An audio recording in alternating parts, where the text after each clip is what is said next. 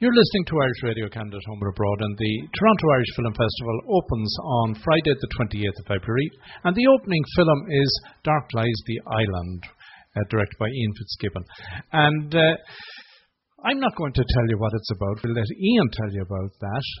But to get information, you have to visit toirishfilmfest.com if you're looking for tickets. And the film festival, as I say, runs for Sunday. That's the 28th, the 29th, and the 1st of March. And that's in the Bell Lightbox Theatre.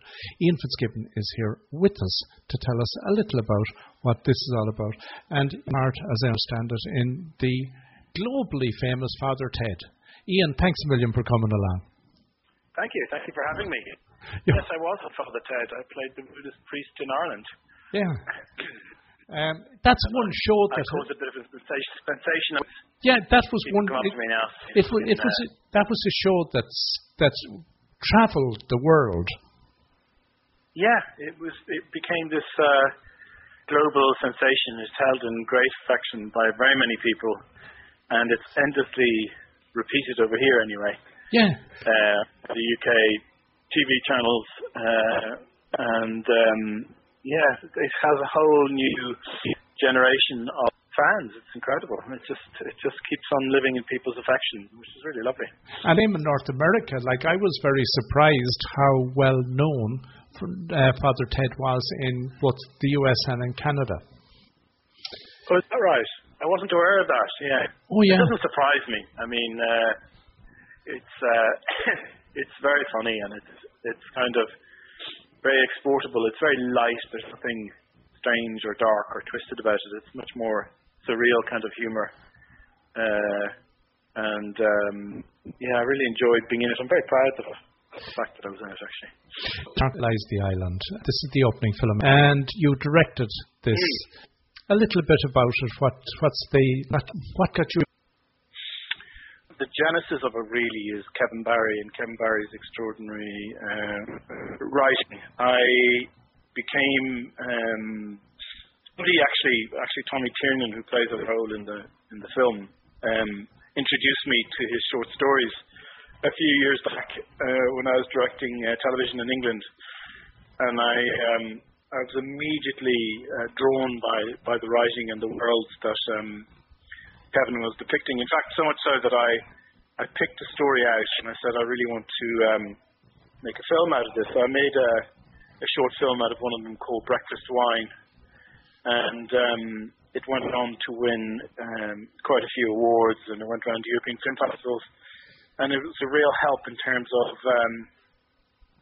giving us a bit of momentum and also allowing me to establish a working relationship with Kevin. So once we had done that, we decided that we wanted to do something more ambitious, feature length. So we sat down, we talked and talked and talked. I read a lot of his stuff, and he went back and read a lot of his stuff, and we came up with this idea for a story about a small Irish town dominated by this incredibly powerful, bullying father figure whose two sons, who are sort of ne'er-do-wells really, who are very damaged, really struggled to emerge from his very long shadow.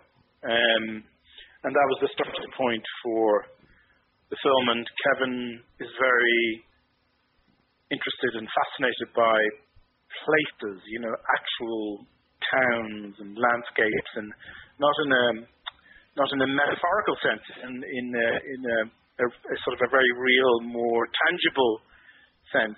He believes that there is something in the fields, the rivers, the lakes of particular places that emanate energy, a sort of unseen presence, like a malevolence, I suppose.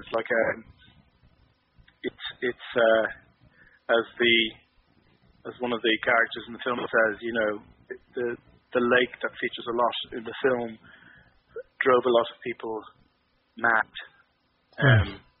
and he really wanted to explore this idea of a taint of its past, of people who have been and gone, of ghosts, of damaged people, of traumas that are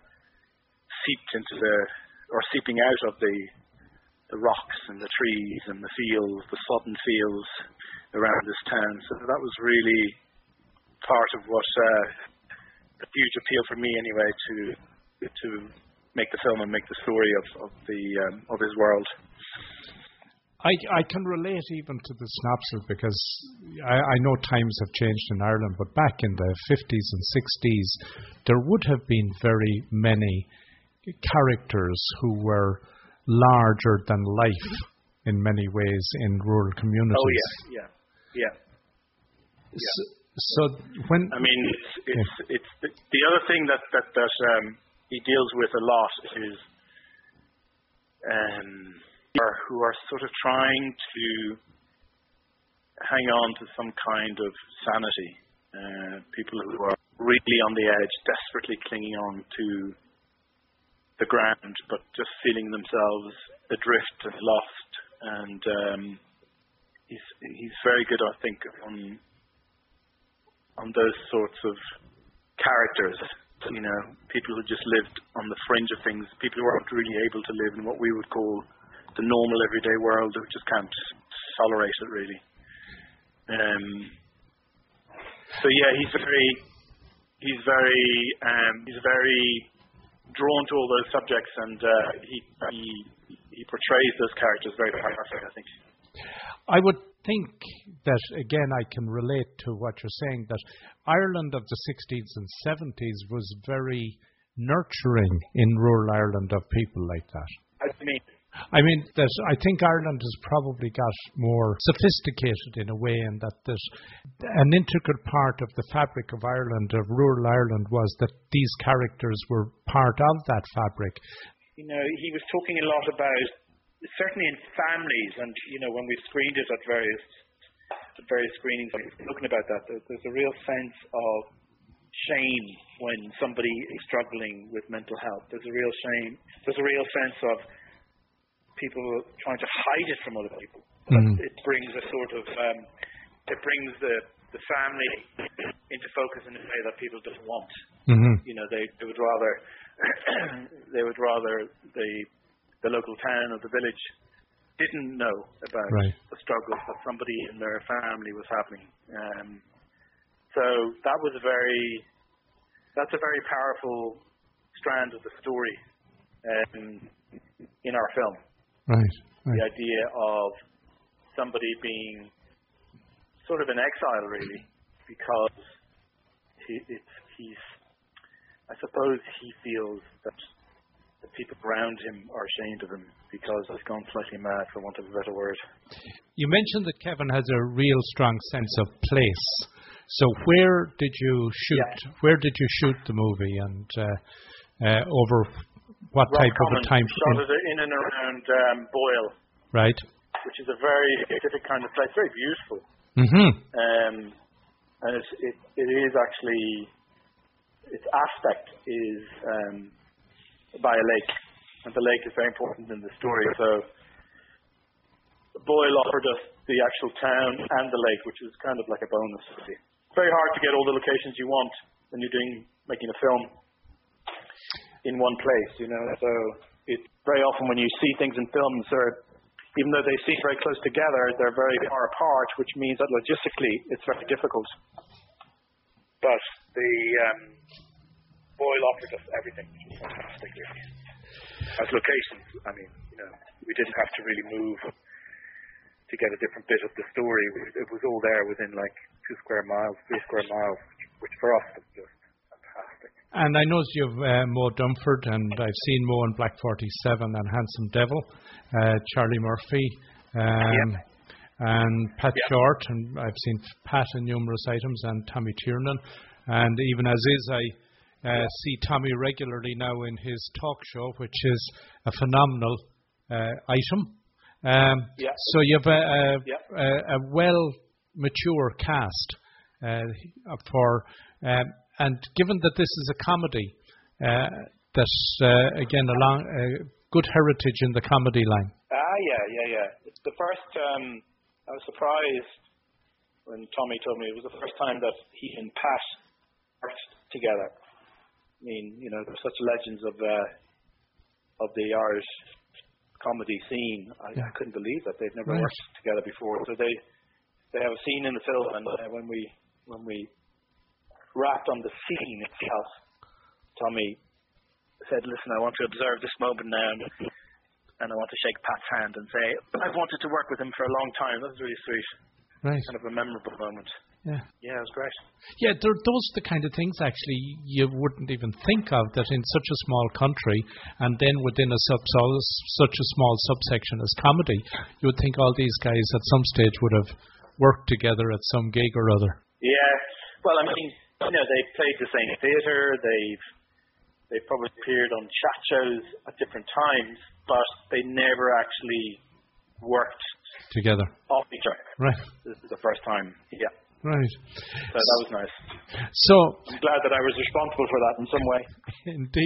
Indeed. So, Ian, Dark Lies the Island is the current production that's coming into Toronto, say February the 28th, Friday, 7 p.m. as the opening movie. What are you working on at the moment? At the moment, I am finishing a pilot for Channel 4 in the UK that I shot a couple of weeks ago, so I'm in post on that. Right.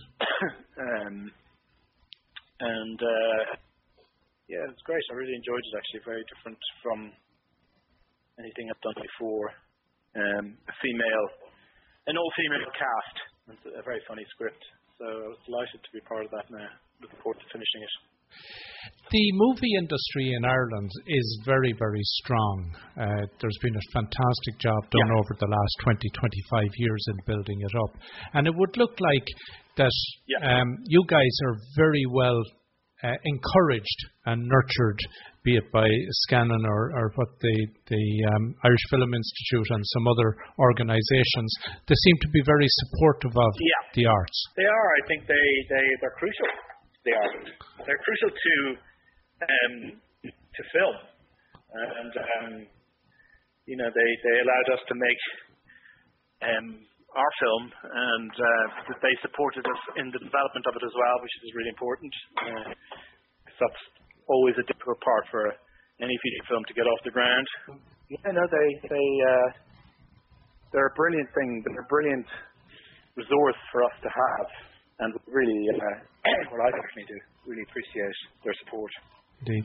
Well, Ian, I'm going to wrap up here. I want to thank you for taking the time. It's been great having a chat, and I look forward to getting the opportunity to see the movie, and I wish you every success in the future. Oh, you're going to be there, are you? Unfortunately, I can't make it to Toronto this year. I was there last year. I can't make it this year.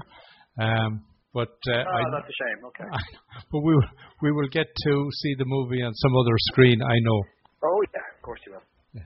So Ian, thanks a million for taking the time. Thanks for having me, and I hope your listeners enjoy the film. Indeed.